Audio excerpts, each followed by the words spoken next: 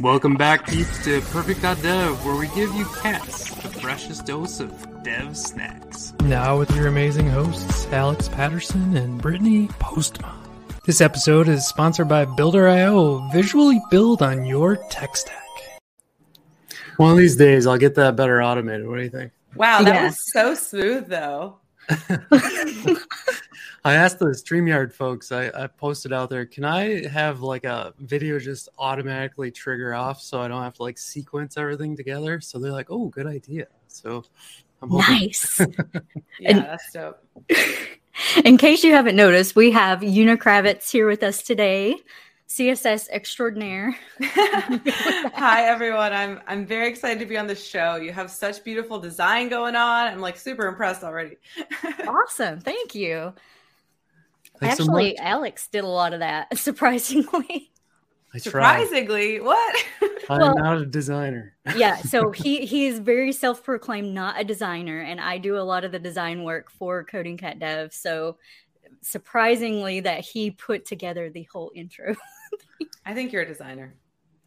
She had to throw a CSS term at me yesterday. What was the owl thing called? The lobotomized owl. That was And he was The lobotomized owl selector, classic from Hayden Pickering. wow. Right? I learned something new every day, I swear. So we are going to jump into it. The title of this one is Making the Web Easier to Build, and we brought an expert on to tell us how to make the web easier to build. Before we dive into that, can you just tell us a little bit about your background and kind of how you got started in this whole like dev CSS world? Oh, yeah. Wow. Okay, my background. Oof, how far back do you want to go? Probably like birth. I don't know. Okay, it was a warm day in July. So I really started getting into web design and development at a pretty young age. I was very into this chat software called The Palace, where I was like hosting servers. And it was very cool because it was a visual chat client where I don't know if anyone listening is familiar with The Palace, but if they are, they're going to be like, wow, what a throwback. We'd have like these cartoon doll pixel by pixel design contests, and it was a lot of fun. So that was sort of my introduction to graphic design, if you could call it that. That was before I went on to Neopets, like many women in my generation, and learned HTML, built pet pages, had little guilds. That was an influence. And then, MySpace rolled around. I was making themes on MySpace. I was making the Sims skins and putting those on my websites. Just a lot of tinkering, really. Neopets has like brought me into this weird emotion already. Like it's such a fun show. Yeah. And then eventually I learned Flash in high school and built some Flash websites. I went to college for computer science and graphic design, both, which is a great combination, turns out. Yeah, that's really cool. And then I sort of just really fell into the visual side of coding and learned about this word when I was in college called front-end development. And it felt like it was like this perfect mix of just everything I was interested in, of writing code and logic and that whole side of things. And then also just the creating really cool visual interactions and unique websites. I don't know. I just really found my niche and I dove into it. And I've been doing that ever since. So I started working as a developer amongst designers at this design lab at IBM in Austin. I worked as a UX engineer. I worked in design systems, building design systems. Did you work on Carbon? I did before it was called Carbon. It was like the predecessor to Carbon. That's awesome. At IBM. And yeah, it sort of grew from there. I started giving workshops and talks. I gave my first talk when I was 19. So I was like pretty involved in the community early on in my life. And it's led me to where I am now, where it is a DevRel lead role at Google, where I run the DevRel team that focuses on CSS, UI, and dev tools, which is all the things that I love and love that we can help push the web forward for other developers. That's really cool. That's awesome. That was going to be my next question is like, how did you get to be at Google Chrome? Like, how did you get in that DevRel position in those communities? Like, what was that transition like for you? I think it was a really natural transition. For most of my career, I was not doing DevRel. I was sort of doing that on the side. And this is a visual show, so I guess you could see all of the badges behind me that are just conferences that before COVID used to go to. You kept all your badges. I'm so bad about that. I kept most of my badges. Yeah. And I would just do like DevRel-like things. I didn't realize that was a whole job field you can go into, where I would write blog posts and host workshops. I was really involved in the SaaS community, which was in like 2013, 2014, 2015. So I was learning and teaching as I went and creating demos and sites. And I loved giving talks at conferences. It gave me an opportunity to travel. So I always did that outside of my day job. My day job was usually focused on front-end development. And then this role opened up at Google, actually on the material design team. And I thought, wow, what if I could do this as my day job? And I wouldn't have to spend all of my weekends heads down coding, building talks, slide decks, and other things. I could have a life. Imagine that. So I went for it. I got the role. I started on the material design team, which was a lot of fun. And then eventually I moved over to Chrome, where I could focus more on the web platform in general, and less on design systems, more on the actual APIs that engineers build into browsers. And I started getting involved in the CSS working group and other things. And it's been very much a dream. And I'm very, very lucky for my job. I have a lot of fun. It does sound like an amazing job. And so are you more focused on like developer tools for Chrome, or is it just Chrome in general? So it's on two things, because my team covers a few different product areas. We focus on the web platform. So not Chrome specifically, but APIs for CSS and UI. So that's working with the rendering dominant interactions team at Google to help build those APIs and help give them direction and feedback from the community about what's prioritized, what makes sense, reactions from developers, things like that. So that's like the web platform side of things. That's the CSS, the UI components. Then there's also Chrome Dev Tools. So that's where the Chrome Chrome is, the Chrome of Chrome. And that's helping build tools for developers. So we want to make sure that as we land new APIs, developers have the tools they need to be able to use them. At the same time, there's a lot of APIs that are out there that are very popular, like CSS Grid and Flexbox. We want to make sure that developers have the tools they need to help build websites and debug websites without having to go searching for where to do that, just doing it directly in the tool that they're coding in. So those are some goals. There's also other areas of that, which include testing and network debugging. Like there's other areas of dev tools. But yes, I sort of focus on those different product areas, a bunch of stuff. I feel like since you and Adam have been on the Chrome team, that the Chrome developer tools are catching up, I guess I'll say, because like Firefox, I think, was leading the way with like the grid tools. And I know I'm throwing a burn out there, but they have the grid tools and some really nice like things for CSS in the developer tools there. But Chrome is almost now taking over that space. I feel like the Flex and the grid things are easier to do in Chrome now because they have the click box where you can click on it and you can just see like how your content will go instead of having to type in the CSS properties for it, which I really like.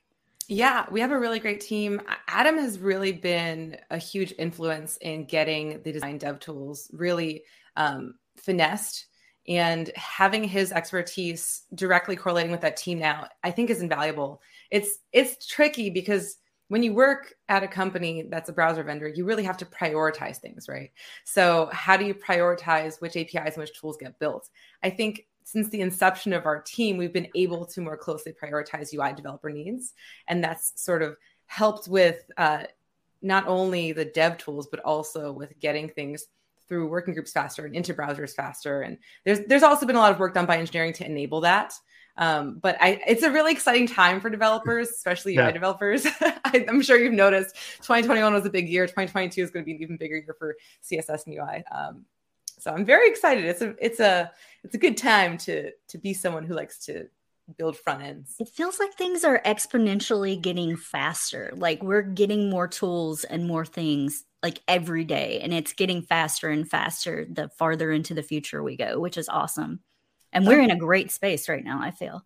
Yeah. We've also been trying to work more closely with other browsers to just land things together, because that's one of the biggest complaints we get from the developer community is, okay, it's nice that one browser landed this feature, but I can't use it until it's in all modern browsers, or there's a really strong polyfill. But then people don't like using polyfills because, of course, there's the pros and cons of additional weight.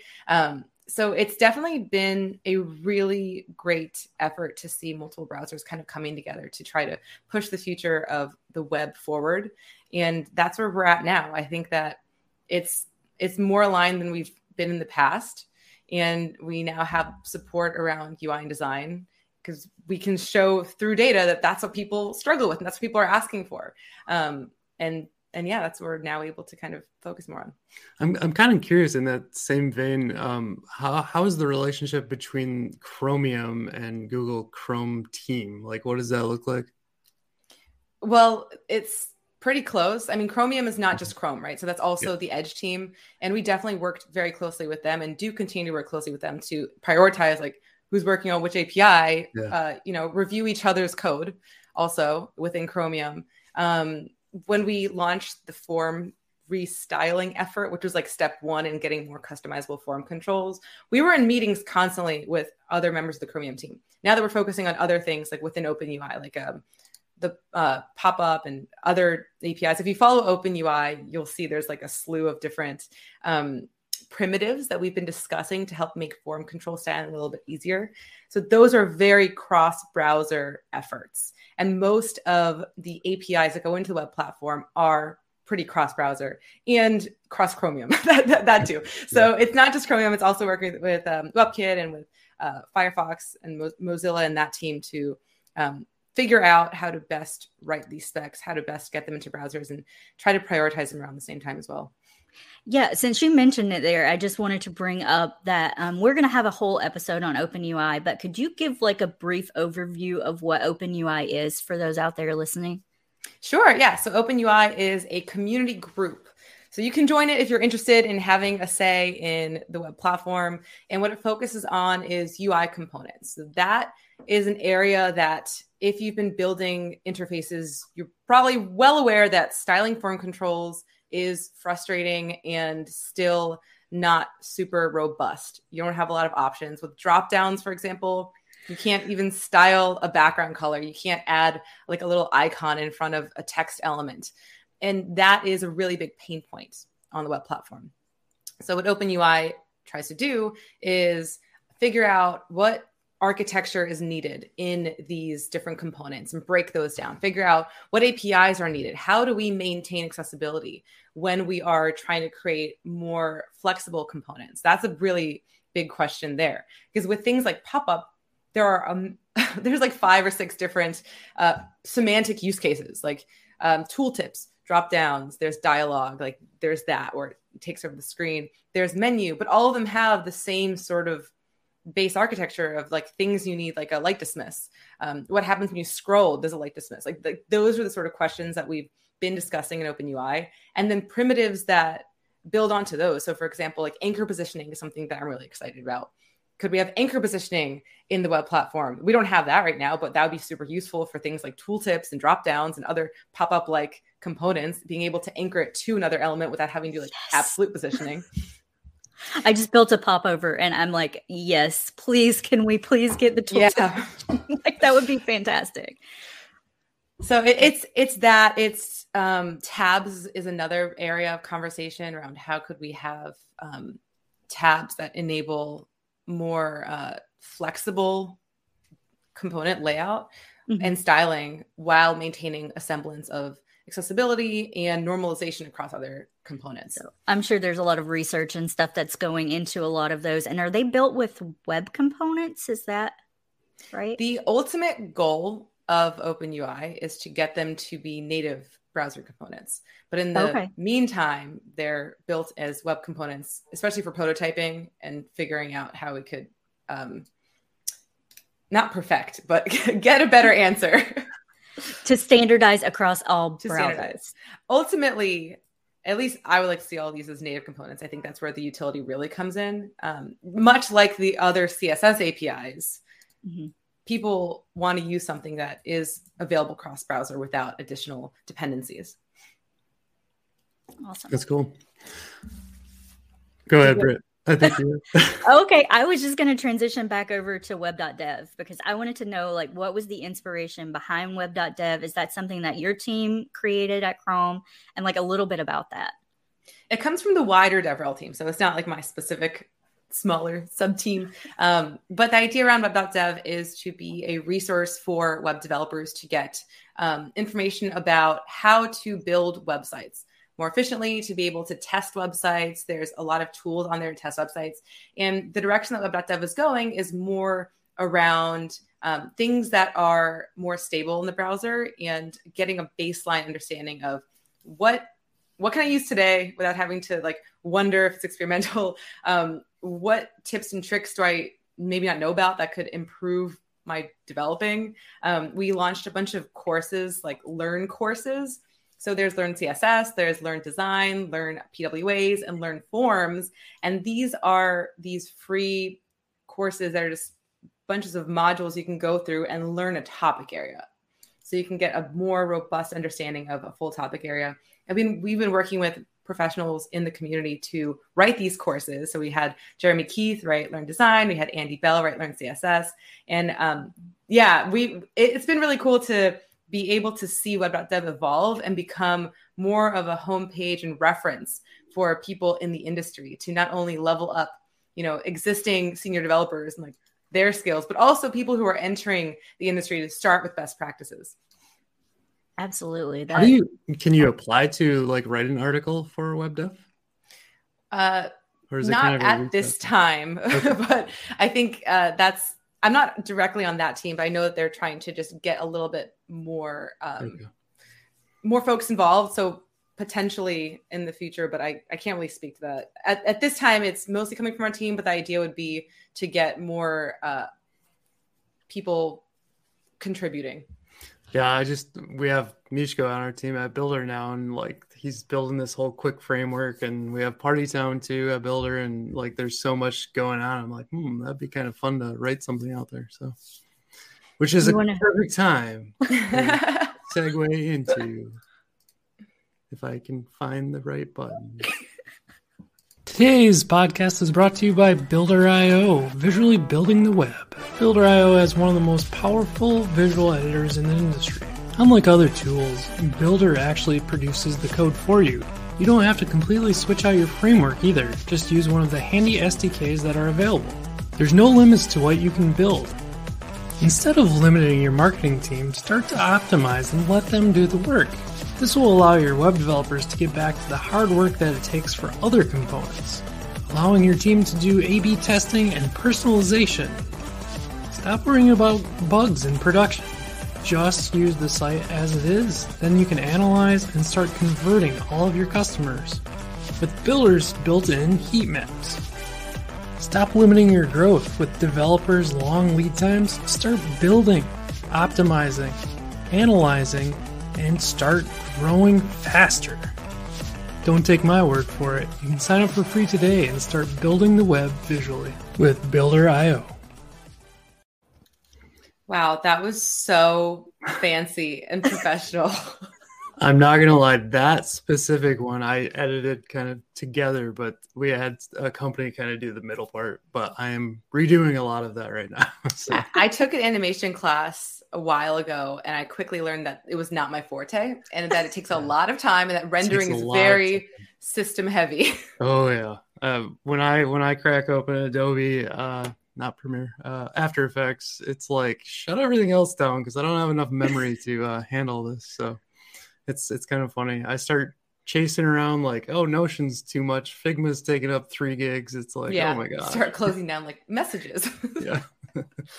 So anyways, sorry to detract the whole thing. We were kind of chatting about web dev before the commercial break there.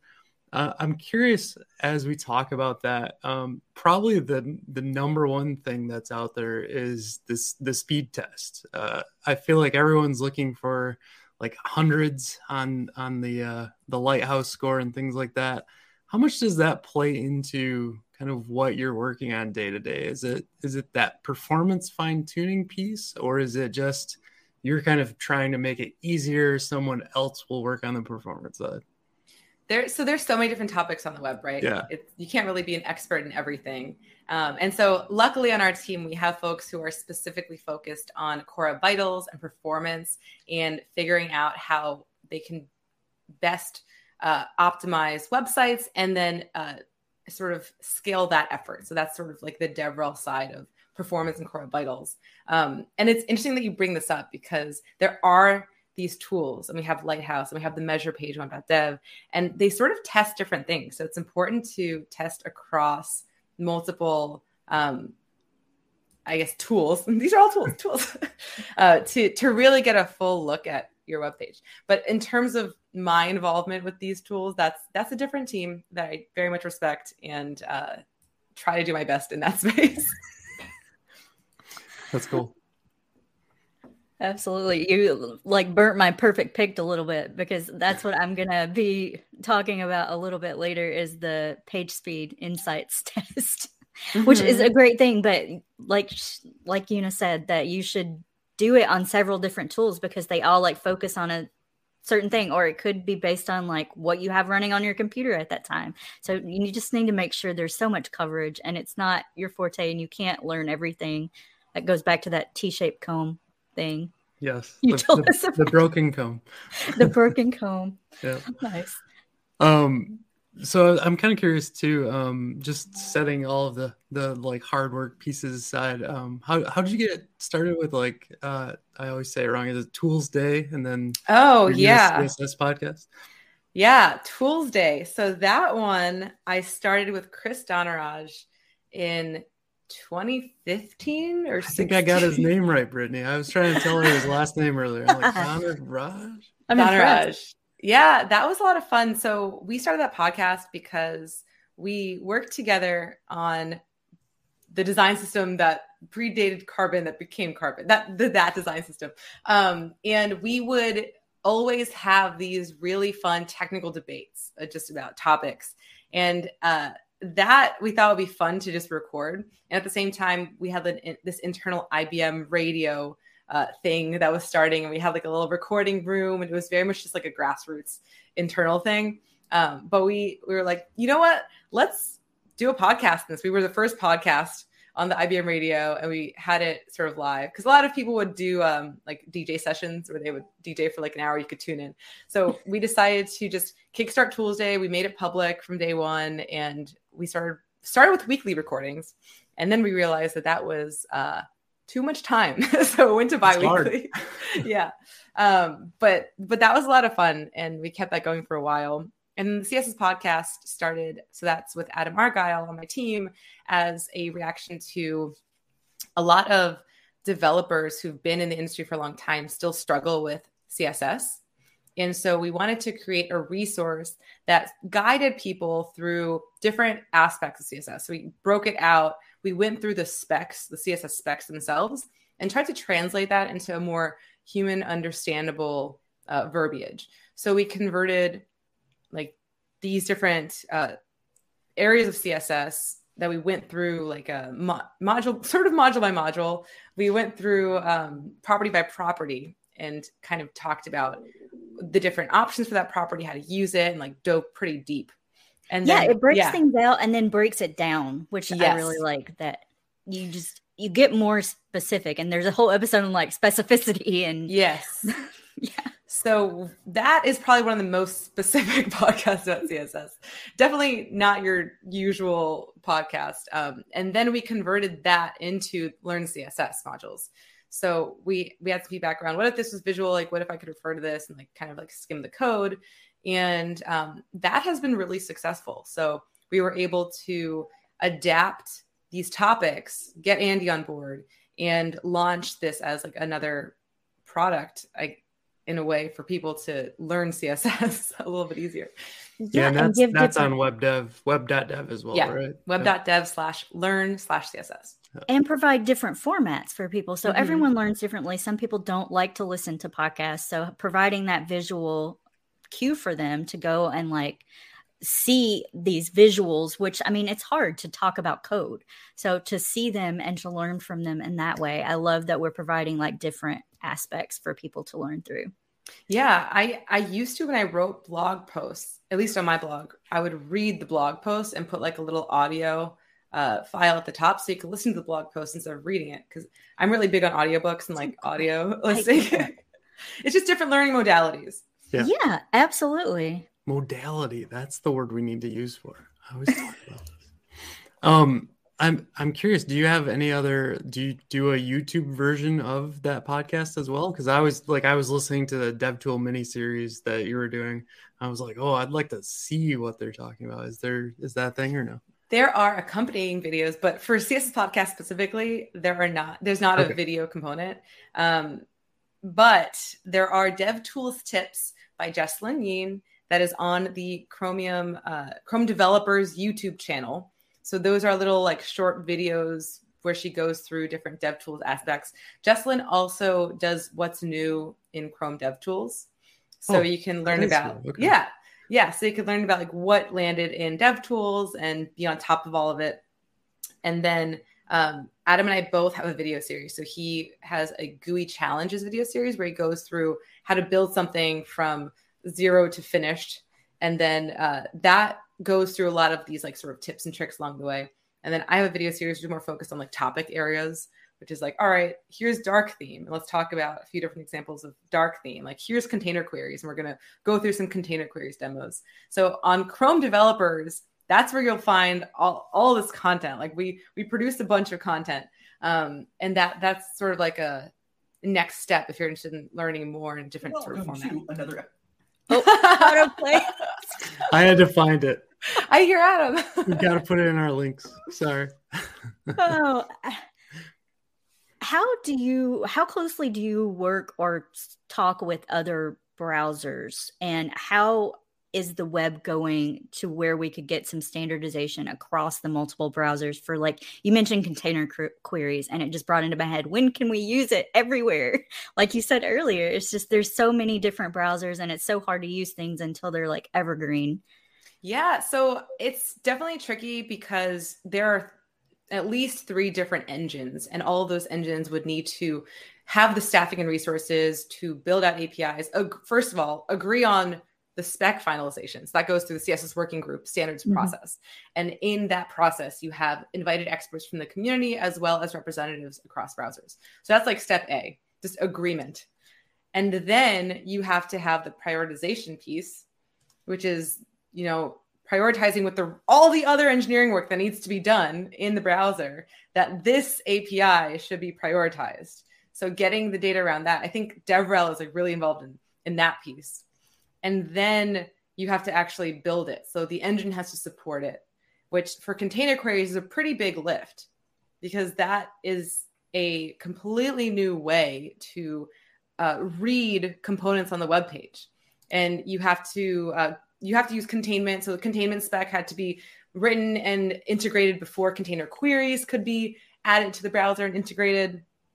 And then there's, bugs, and there's the test the web platform tests that the browser would test against, and then implementation. So it takes a while. I mean, we definitely work together in terms of figuring out the spec prioritization and the spec finalization of just like what developers are going to be writing to get a certain output. And then we try to support each other as we're landing things, but that's harder because you have less control over it, right? Because there's so many other moving pieces. Yeah. The CSS working group seems to have like a big job of doing like a lot of the research and getting, like you said, the agreement step down and making sure that it's something that you want. And then it's a process. Like there's just a very long process, and then actually getting it functional is a whole other step to it. Yeah, I have a lot of respect for the people who write specs and spend the time to get it all down in this pretty formal language. Miriam Suzanne has been doing a lot of the spec writing for some of these new CSS APIs, like Cascade Layers, which just landed or is landing in like 2 weeks across browser. Yeah. Someone might have to tell me about this. Yeah, let's get into it. Absolutely. What the heck are I thought CSS had this layering thing. What is happening? Oh, okay. So this is a new entry point into the Cascade. Okay. it's definitely something that developers don't think about today, because when we think about the cascade and specificity and how they interact, there's not a way to like create an injection point. You have your user agent styles, which is, you know, Safari or Firefox or Chrome or Edge. Those are the styles that your user agent is sending. So you see like some baseline of header 1 is bigger than header 2, and like the form looks like this. So those are user agent styles. Then you have site authored styles. So that's when you land on web.dev, the styles that you see in the CSS file that the authors of the site wrote. That's like the majority of what we talk about, us as a developer community. Does the first part, like we always do CSS reset on like everything, that nullifies usually the browser piece out of all? That's a layer on top of the browser piece, because the user agent styles are the have the lowest precedence. So then you would put a reset, right? And then you'd want to reset your styles. So you would be overriding those styles, at least a majority of them, if you want a reset. There's also normalize, which is slightly different than reset. So yes, you would have that layer. But it's technically on the same plane as the user's author styles. Okay.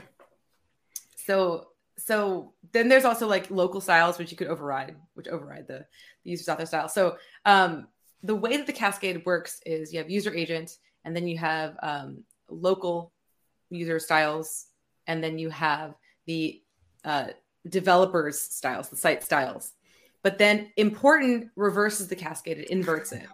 So if you have an important tag on your styles, the way that we talk about it now is like, oh, it increases the the specificity of that line of code. But really what it's doing is it's increasing the precedence. It's putting it into a higher level in the cascade so that it's overriding any other styles as another layer. I've been told as a developer, not a designer, do not use exclamation point important anywhere or you're fired. Like that bad. Like I think a part of that is because it could create unexpected results. Okay.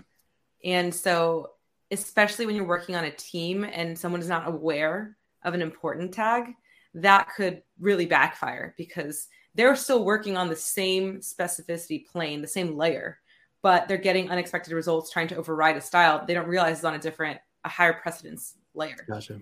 Yeah. Plane. So these are cascade origins. So this new CSS layers is like an addition right under that. This is the at layer spec, right? To do at layer. So at layer, yeah, you can do at layer. That's one part of it. You could like specify with at layer your layers. You can name the layers as you import them. So there's a few different ways to do this. There's like the layer function and the at layer keyword. And the whole point of this is now you as a developer can have control over the layers that are within the origin of the author styles, the written styles. So you have more control over what has precedence over something else. You can say that I want my author styles to always have precedence over the reset styles. So you'll layer that behind your author written styles, or maybe you have some utilities or like a design system that you want to use, but then override and make sure that your styles are overriding. So even something with a higher specificity selector in a lower precedence layer will get overridden by a lower specificity selector and a higher precedence layer. I'm telling you, this is why CSS is so hard for me. There's so much going on. This is a complicated topic. I will admit that this specifically, I did do an article about this on developer.chrome.com. And yes, it'll explain. I have a diagram in there that makes it a little more clear. All of this is like visual too. And again, it's like we're trying to talk about things that are like just you need to see it. So yeah. I was going to bring up a little code snippet from CodingCat. Don't we use layers in the Tailwind? That's Tailwind at layer though.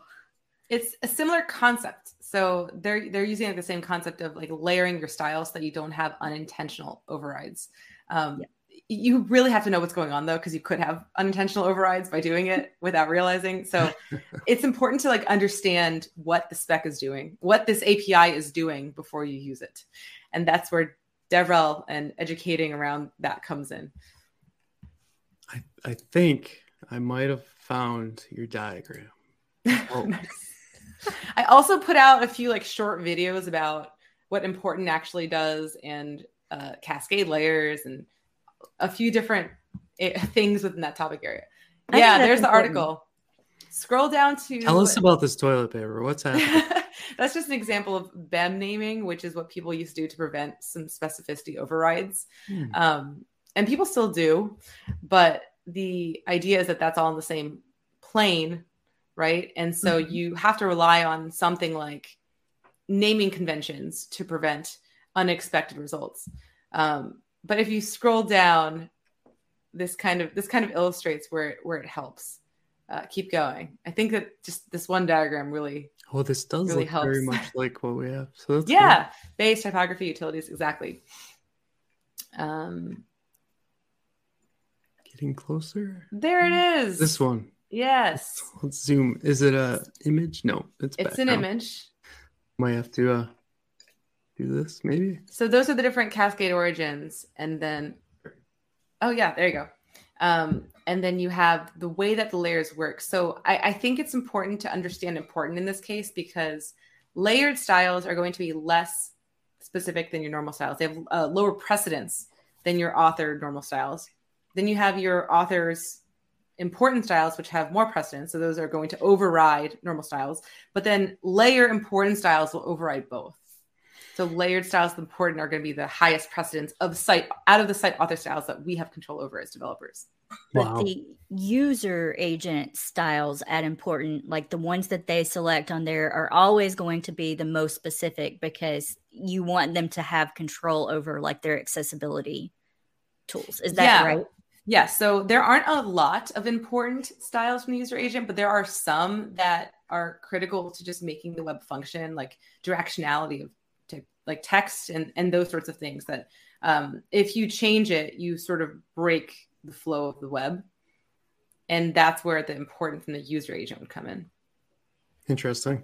It's very rare though. You can actually look up like the different user agent style sheets from the various browsers. They have files out there on the web and just like kind of browse through if you're interested. So this has fully landed now, or are we just close? It landed in Firefox, I believe, like a few days ago in stable. It's landing in the next version of Chrome. It's in Chromium right now, like in Canary, but it's going, that version is going to stable on March 1st. Oh, nice. And it's in the latest Safari Tech preview, 15.4. So it will land. I'm not sure exactly the date of that landing, but that's also coming up. I know Jen Simmons is doing a lot at Safari too, trying to get Safari's kind of been the outlier so far, but they're doing a lot better now that she's working there trying to I think that she's making a big difference in the prioritization of these web APIs. Yeah. So this is pretty wild. Can I now say like it's okay to use important from a CSS expert? Like it really depends. I think that your team needs to have rules around it. Okay. It's like it depends. It's there for a reason. I think it's often used as a crutch. So best practice is usually like don't rely on it as a crutch. If you have a strong reason to use it, I think that you need to comment the heck out of it and make sure everyone's aware of it. Ours is usually like in Angular material. I'm tired of fighting with this. I put it important. That's a bad reason to use it. And for that, I would say, please do not. That's like TypeScript any. Do you like when people use any in TypeScript? See his face. It's like doing the same thing. But this is worse because you can't override it. Like this, that's a type. That's like, okay, you could be more specific here. This is like, I have broken the ability for anyone else to change this if they're not aware of why this is happening. And then you have multiple importance. So that's where it gets really bad because you have this layer where everyone's fighting the important style. So like at the very top of I should bring this chart back. Yeah, what would be the most specific? Is it because of the selectors then? Well, I'm saying if you have, it would then go to the selector specificity. So not the selector specificity. It would go to the order in the DOM. So if you had important, and then you had another important like under it that's overriding the same thing, then it would look at that ordering. So you go to the because of the cascade. Because the cascade and the specificity, which are two different algorithms to determine the actual style on the page. Wow. Wow. Yeah, that's a lot. All right, we CSS just is awesome. yeah. Well, speaking of CSS is awesome. I love the Lego. Is that the Lego movie that everything is awesome? It just reminded me of that. So what is your favorite CSS trick? Oh my gosh. That's a trick. God, I don't know. Did we talk on air about this owl thing already? The lobotomized owl. We did mention it earlier. That's a fun trick, I think. Well, Gap with Flexbox and Grid really solves a lot of that. So what we used to use, I used to use a lot of my owl. My favorite is like place items or place content instead of like, and so 3 lines to center something is my favorite like trick. Yes. So I think my favorite trick is repeat auto min max for like auto place responsive grid items. RAM. Yeah. Are you familiar with the one-line layout site? Yes. So that you guys are like CSS nerding out right now. Like, what is that?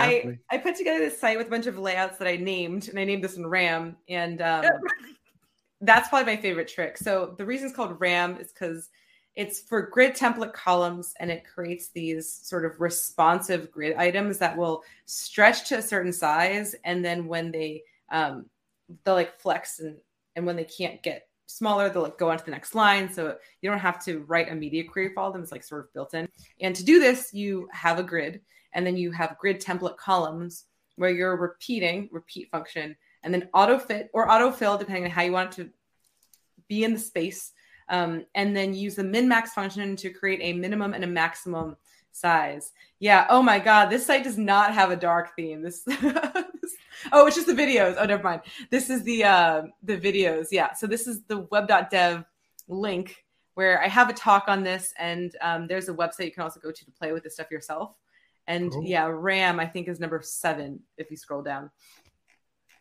So it's literally one of my favorite layout things to use. I love it. I use this all the time.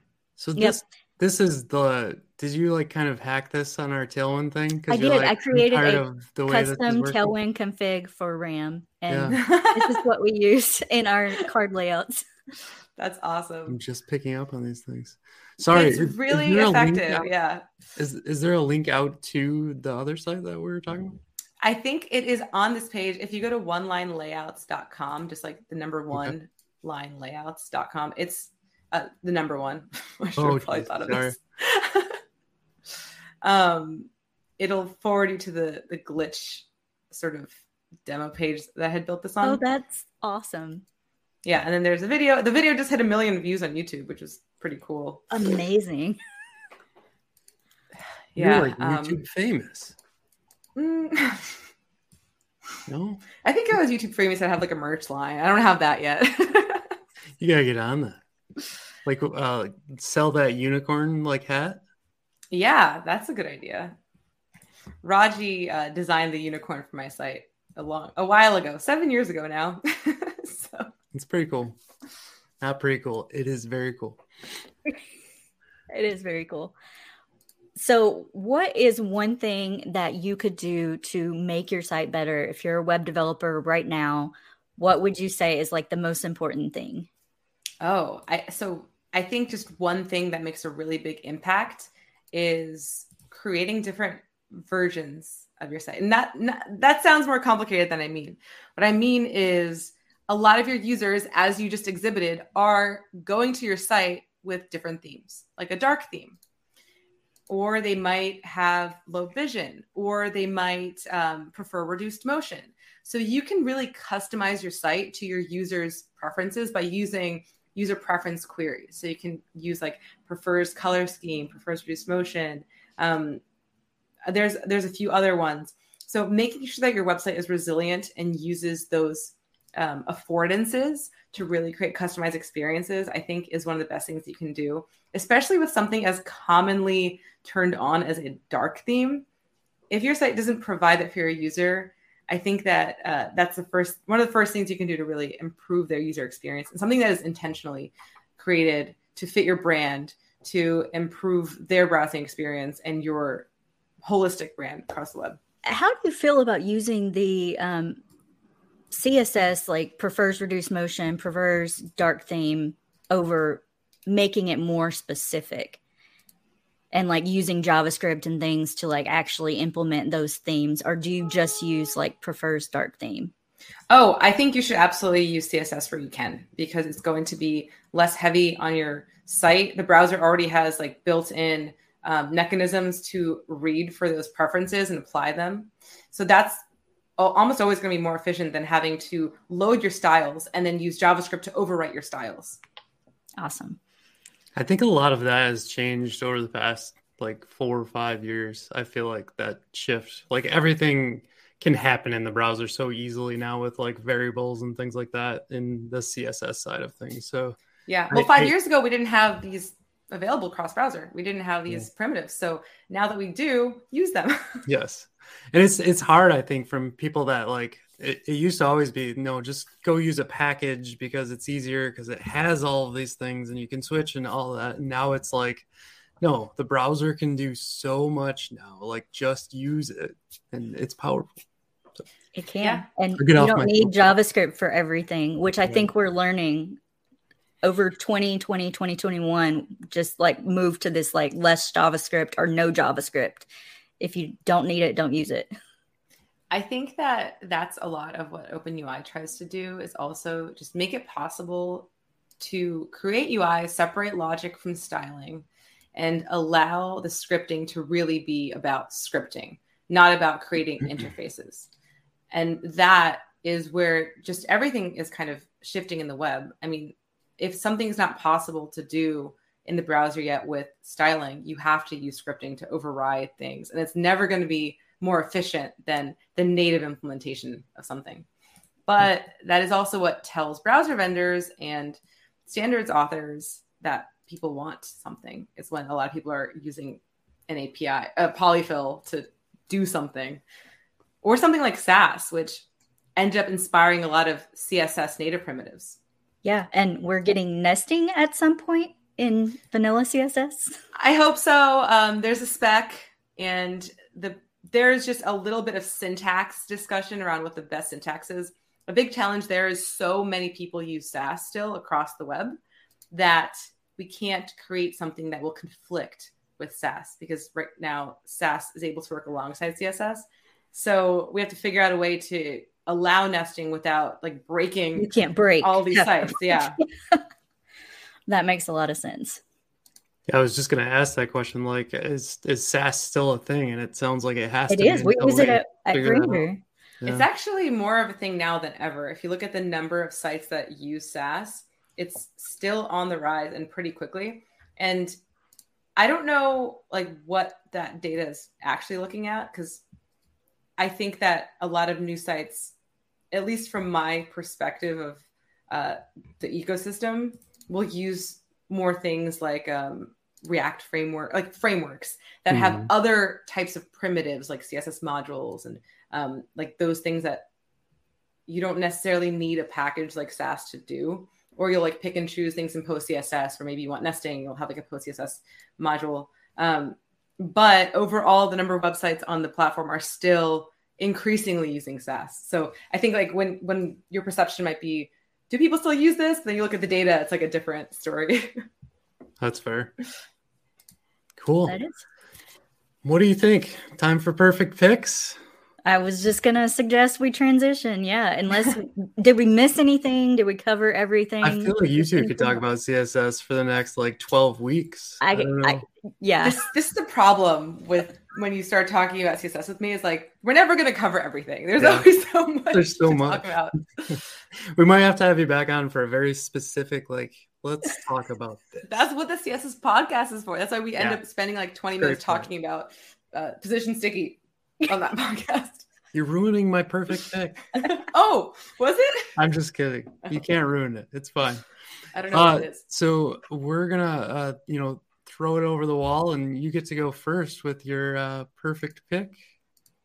Okay, cool. So my perfect pick is a program that I recently started using, ScreenFlow, for recording just like these little ad hoc videos, and it's been so nice. Like I don't think I've really incorporated a new just like software in my life in a while. I've been using pretty much the same tools, but I just really started using ScreenFlow, and I feel like it's really helped me to make videos, and I hate editing. So it actually gets my videos out because I'm not stuck on the editing for super long. Does it do it all at the same time? Like you record it and you can edit it right there in the same, is that the, see, I do all of my stuff on Windows, so I unfortunately don't have access to ScreenFlow. It's nice because you can record like your video and your screen at the same time. And it tracks everything else too. So like if you want to show like a zoomed in to your mouse click or anything like that, it takes care of all that. But you don't have to have it. Like you can show it just when you want to. And your keyboard, like whatever you're typing too. Yeah, and it's not like burned into your video. So if you don't want to have a keyboard version, you can remove that. It's amazing like how much stuff it's tracking and keeping care of. That's crazy. Yeah, I use OBS a lot more too. I used to use OBS.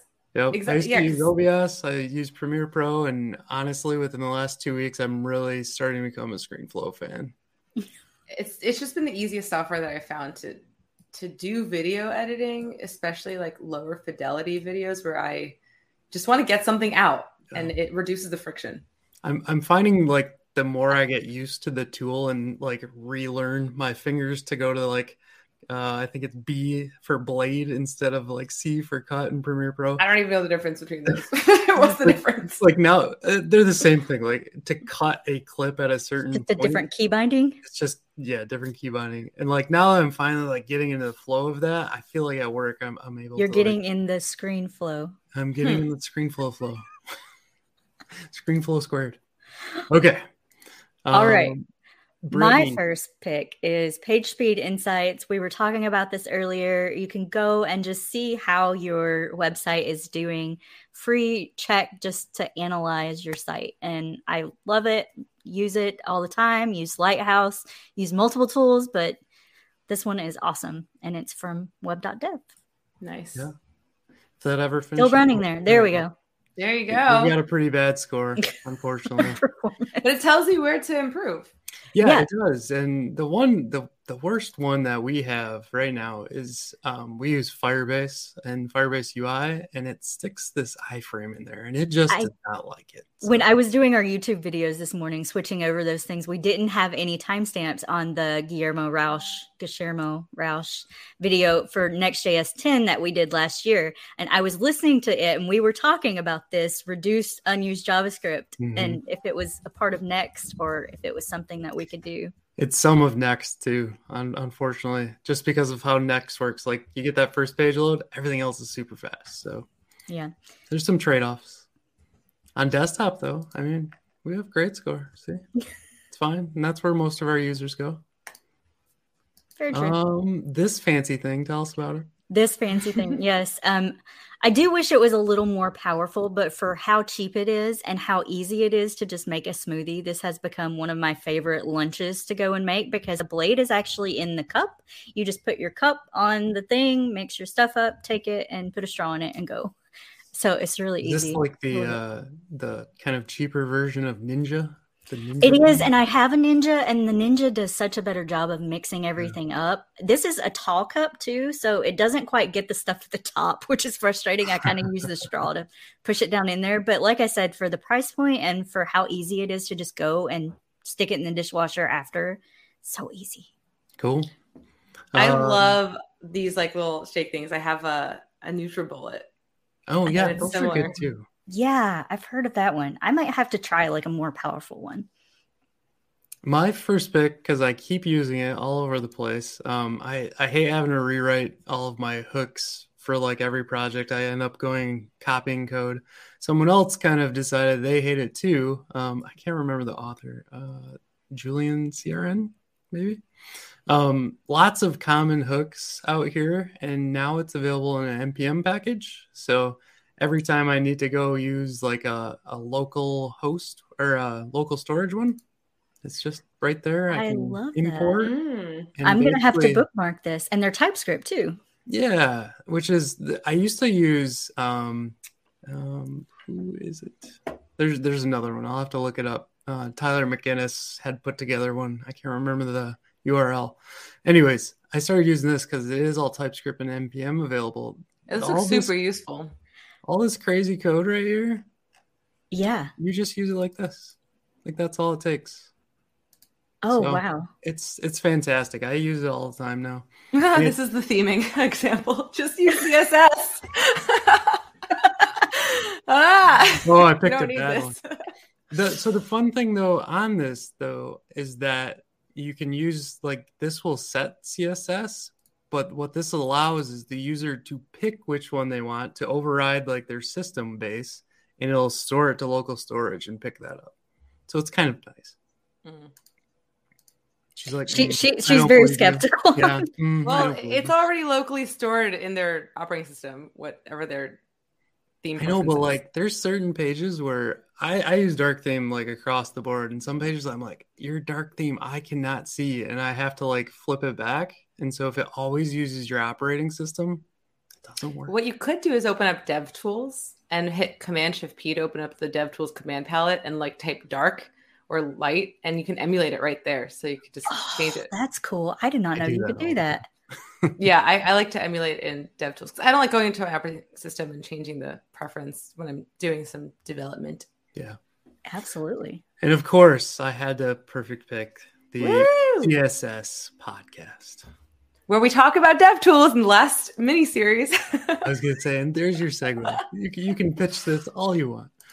Yeah, the DevTool mini-series, it's been pretty eye-opening for me. I listen to it in the shower because I don't have to watch it on video. So it's pretty cool. I love it. That's awesome.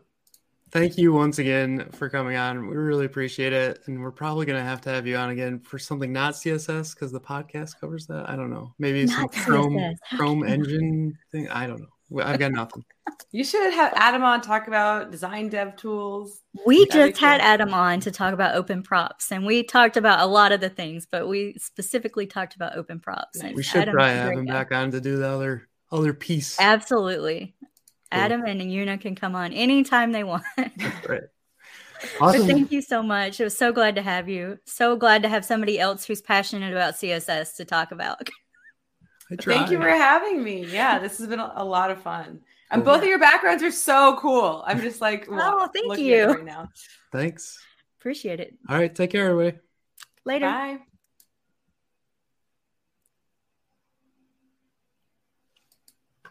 Do I exit? What happens?